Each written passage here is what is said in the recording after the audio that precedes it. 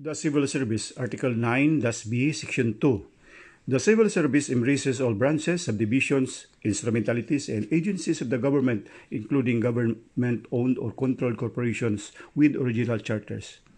What is the scope of the Civil Service?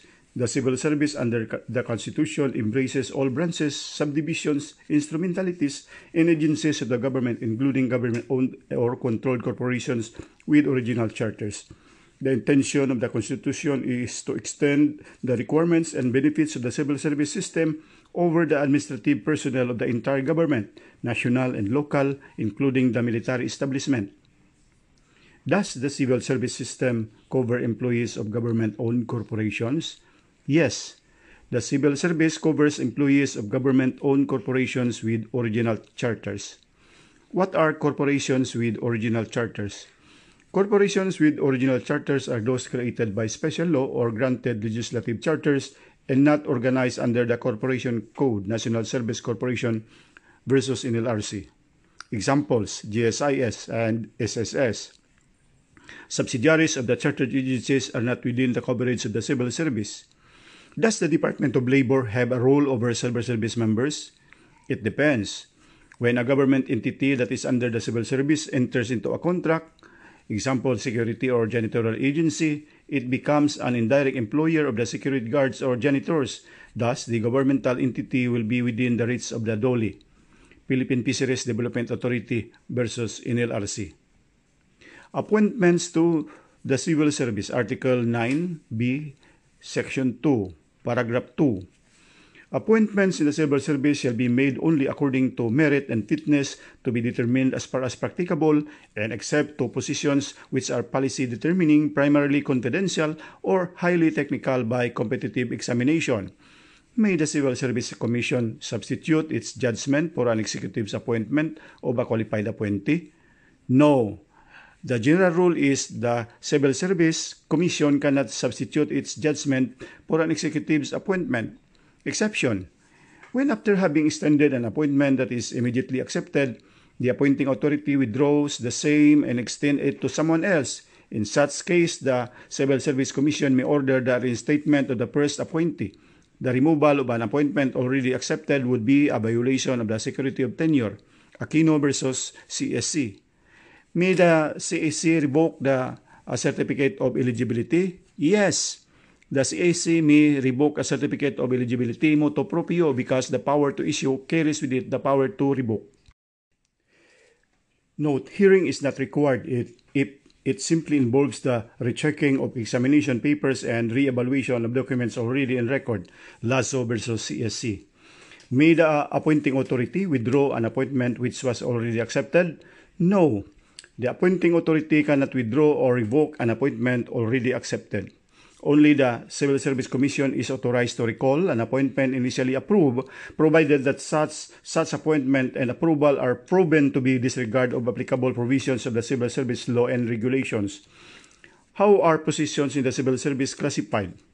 Positions in the Civil Service are classified and characterized as follows: the career service, or competitive. At is open career, positions for appointments which prior qualification in an appropriate examination is required. The closed career are positions which are scientific or highly technical in nature. And second, the career service or the non-competitive, or non-career service or non-competitive. What determines the classification of a position? It is the nature of the position, not just the label, that determines the classification. It is initially classified by the authority creating the office, but ultimately a judicial question. What is the purpose of classifying the services? No. The classification of career and non-career service overlap and complements each other. The purpose is for determining the manner of testing merit and fitness. Now let's go to career service.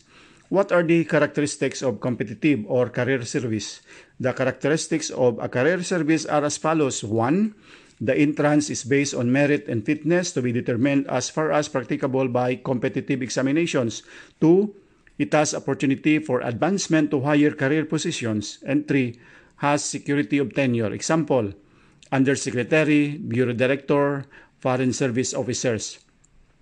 What is the extent of the President's disciplinary authority over presidential appointees who belong to the career service? The President's disciplinary authority over presidential appointees who belong to the career service is limited because such appointees enjoy security of tenure, thus may only be removed for causes enumerated by law and in accordance with due process. Larin versus Executive Secretary. We go to non-career service. What are the characteristics of non-competitive or non-career service? The characteristics of non-career service are as follows. 1. By their nature are policy determining, primarily confidential or highly technical. The entrance is based on other than those of the usual tests of merit and fitness utilized for the career service. And 2. The tenure which is limited to a periods specified by law or coterminous with that of the appointing authority or subject to the pleasure of the appointing authority. Example, chairmen and members of commissions. Explain policy determining, highly technical and primarily confidential. The terms are defined as follows. Policy determining position. 1. Charged with the duty to formulate a method of action for the government or any of its subdivisions. Highly technical. The occupant is required to possess a technical skill or training in the supreme or superior degree. Primarily confidential.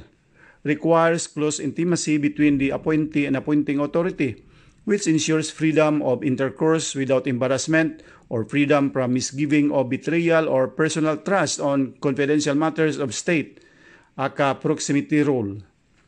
Are non-career positions protected by security of tenure? Yes, non-career service is protected by security of tenure. The distinction between competitive and non-competitive is significant only for purposes of appointment. They are considered non-competitive only in the sense that appointees thereto do not have to undergo competitive examinations for purposes of determining merit and fitness. CEC versus Salas. Note, those holding primarily confidential positions, however, continue only for so long as confidence in them endures. If there is loss of confidence, their cessation from office involves no removal but the expiration of the term of office. Hernandez versus Villegas. Personal action. What does personal action refer to? Any action denoting the movement of progress or personnel in the civil service shall be known as personal action. Civil Service Decree. All personal actions shall be in accordance with such rules, standards, and regulations as may be promulgated by the Civil Service Commission. Appointment through certification. What is an appointment through certification? An appointment through certification to a position in the civil service shall be issued to a person who has been selected from a list of qualified persons certified by the Civil Service Commission from an appropriate register of eligibles and who meets all the other requirements of the position, PD 807. When is an appointment through certification acquire permanent civil service status? An appointment through certification shall acquire permanent civil service status after serving a probationary period of 6 months following their original appointment and after undergoing a thorough character investigation. Promotion. What is promotion? Promotion is the advancement from one position to another with an increase in duties and responsibilities as authorized by law and usually accompanied by an increase in pay. Note, any increase in salary should be considered as merely incidental and not determinative that a promotion is being bestowed upon an employee. Is promotion limited within the department? No. Promotion may be from one department or agency to another, or from one organization unit to another in the same department or agency. PD number 807. Is an employee compelled to accept a promotion? No, there is no law that compels an employee to accept a promotion. It is the nature of a gift or reward which a person has a right to refuse. Philippine Telegraph and Telephone Corporation versus CA. How about transfer? Define transfer. Transfer is a movement from one position to another which is of equivalent rank, level, or salary without break in service involving the issuance of an appointment. Thus, the transfer of a permanent employee to another permanent position without the consent of the employee violates security of tenure? Yes. As a general rule, the transfer of a permanent employee to another permanent position without the consent of the employee violates security of tenure. Exception: a temporary transfer is allowed even without the employee's prior consent. That is, temporary transfer.